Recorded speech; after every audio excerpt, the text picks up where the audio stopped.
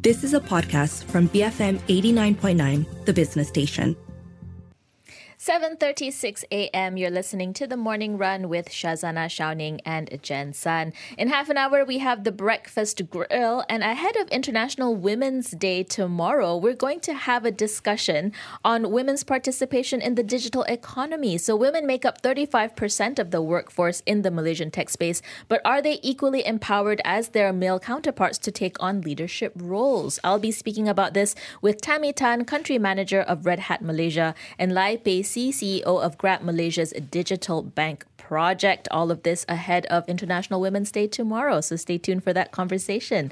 Let's turn our attention to what's going on in the international front. On Saturday evening, United Nations member states finally agreed to a text on the first international treaty to protect the high seas. This treaty, which took decades of negotiations, is crucial for enforcing the 30 by 30 pledge made by countries at the UN Biodiversity Conference in December. The 30 by 30 target is to conserve at least 30% of the planet's land and ocean by 2030. Now, the exact wording of the text was not available immediately after Saturday's announcement, but generally this has been well received by activists who hail it as a breakthrough moment for the protection of biodiversity. What then is the significance of this Treaty of the High Seas, and what could be the positive outcomes? For some answers on this, we speak to Shantini Gunarajan, Policy Lead at the Policy and Climate Change Unit of WWF Malaysia. Shantini, good morning. Thank you very much for joining us. So why did it take so long for there finally to be a treaty to protect the world's oceans that lie outside national boundaries? Very good morning, Jensen, Shazana, and Xiaoning. Thank you so much for having me today. Now, what we need to understand is that international treaties do not happen, do not get produced overnight, and the journey towards achieving a treaty is not always straightforward. There is a long process that is involved, wherein we firstly need to identify the problem, identify the gaps in terms of international law and institutions over the presiding subject matter, and then only do we proceed towards negotiating a text. So in this context, because we want to address a highly complex issue, what we want to see is collective agreement and collective interest towards developing a treaty.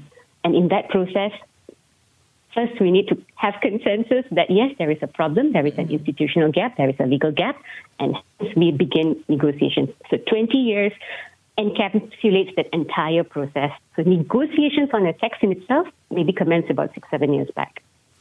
Shantini, for those that are not so familiar, what are the high seas in the first place, and how important is it to biodiversity and the planet? Excellent question. So the high seas is generally the water column beyond national jurisdictions. So under international law, we have already delineated maritime zones which fall within the jurisdiction of each country. However, technically speaking, we all know that oceans constitute about 70% of our planet. But about 2/3 of these oceans lie beyond national jurisdictions.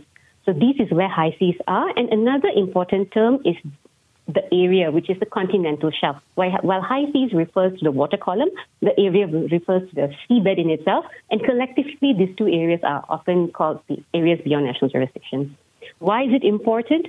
Well, our oceans are an important climate regulator. It helps to produce oxygen, absorb carbon, and also store greenhouse gases and release it throughout various stages of the ocean cycle. It also supports global fisheries. It is home to thousands of species, some of which I believe is yet to be discovered, and hence it promises tons of untapped potential in terms of biodiversity and also a promise of future research. Okay, and if we look specifically at this High Seas Treaty, I mean, what do you think is likely to be included, and what are some of the key measures that are probably going to be incorporated? Okay, so based on what was already negotiated, the text in itself would include core components ranging from access and benefit sharing of genetic resources, in that whatever resource that is being accessed, be it some sort of deep sea corals or other form of life at sea, there's to be a regime where access and benefits would be equitably shared among all countries regardless of whether they're landlocked or whether they are coastal countries. Second, and very importantly, from a conservation point of view, this now presents an opportunity to establish marine protected areas in these areas which are beyond national jurisdiction, and it provides a process for the said establishment of marine protected areas. Thirdly, it also then would provide for environmental impact assessment. So any country that is seeking to carry out activities in the high seas would now have to carry out environmental impact assessments, and this would allow us to consider the cumulative pressure that we put on our seas when we carry out activities such as deep seabed mining, fisheries, and so forth. And then there are a myriad of other provisions that I'm sure would be included, including transfer of technology, financial support, and so forth. And I think what's important about this treaty is that it is going to be legally binding on all UN member states. But given just the vastness of what this covers, how do you think this treaty is going to be enforced? Yeah, so I think more importantly, the question is how this treaty is going to be implemented, right? So the interesting point is that this treaty presents great opportunity through the establishment of various committees and institutions, such as the Implementation and Compliance Committee, which is going to help facilitate the implementation of the different provisions. It's going to see the setting up of a scientific and technical body, which will help provide the necessary scientific and technical advice and guidance and direction when it comes to the establishment of marine protected areas and environmental impact assessments and so forth. And more importantly, as member states, as signatories to this new agreement, when it does get to be up for adoption later, it's the responsibility then falls upon member states to actually employ the necessary measures to implement the treaty responsibility. And Shantini, more importantly now is what's next and what are the next steps? It took 20 years to get this draft text. What are the next steps that are necessary for the international community to take to protect the high seas further? What else urgently needs to be done? Definitely, we are not going to wait another 20 years. So the cake is out of the oven per se, but we are not quite ready to eat it yet because now there is then the process of finalizing the text. The text has to be put up for adoption, and very importantly, the text will only come into force 120 days after at least 60 countries sign on to it and ratify it. So once it comes up for adoption, it is immensely important that countries do sign up and ratify this convention so that it can come into effect. And then as things would follow, we can then work towards achieving, as you mentioned, the Kunming-Montreal Global Biodiversity Framework targets on achieving the 30 by 30 for ocean conservation and also restoring 30% of degraded ecosystems.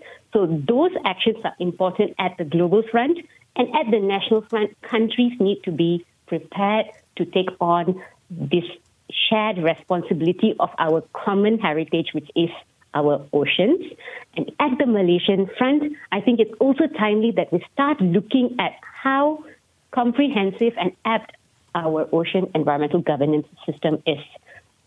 Shantini, thank you very much for speaking with us. That was Shantini Gunarajan, Policy Lead at the Policy and Climate Change Unit of WWF Malaysia, giving us a primer on what the UN Treaty on the High Seas means for the conservation of biodiversity of oceans. Okay, hands up. Did you all know about this treaty before it was announced on Sunday morning? I didn't, right? So I'm not the only one. There are comments coming out of the Guardian newspaper that called this the most important talks no one has ever heard of, why the High Seas Treaty matters. And I think it's because what the oceans do for us, right? They're the biggest, largest carbon sink. They are rich in terms of animal life, and so much has yet to be explored. but yet there's been no treaties on it in terms of how we treat it. I think it was a very long drawn process though to get to this agreement. I think it's absolutely important that that member states of the UN have a level playing field, that they were all going by the same guidelines. It's similar to when we talk about space exploration or exploration of Antarctica. The seabed has so much economic potential that we really want to make sure everyone has access and that it's actually preserved for the future as well. And by the way, the treaty literally got done at the very last minute. In fact, it just kind of expired because there was a deadline on March 3rd and they kind of signed it on March 4th. They worked through the night. But let's see implementation and enforcement. That's the next step. 7:46 in the morning. We're heading into some messages, and when we come back, we're going to discuss the flooding situation in Johor and other southern states. Stay tuned, BFM 89.9. You have been listening to a podcast from BFM 89.9, the business station. For more stories of the same kind, download the BFM app.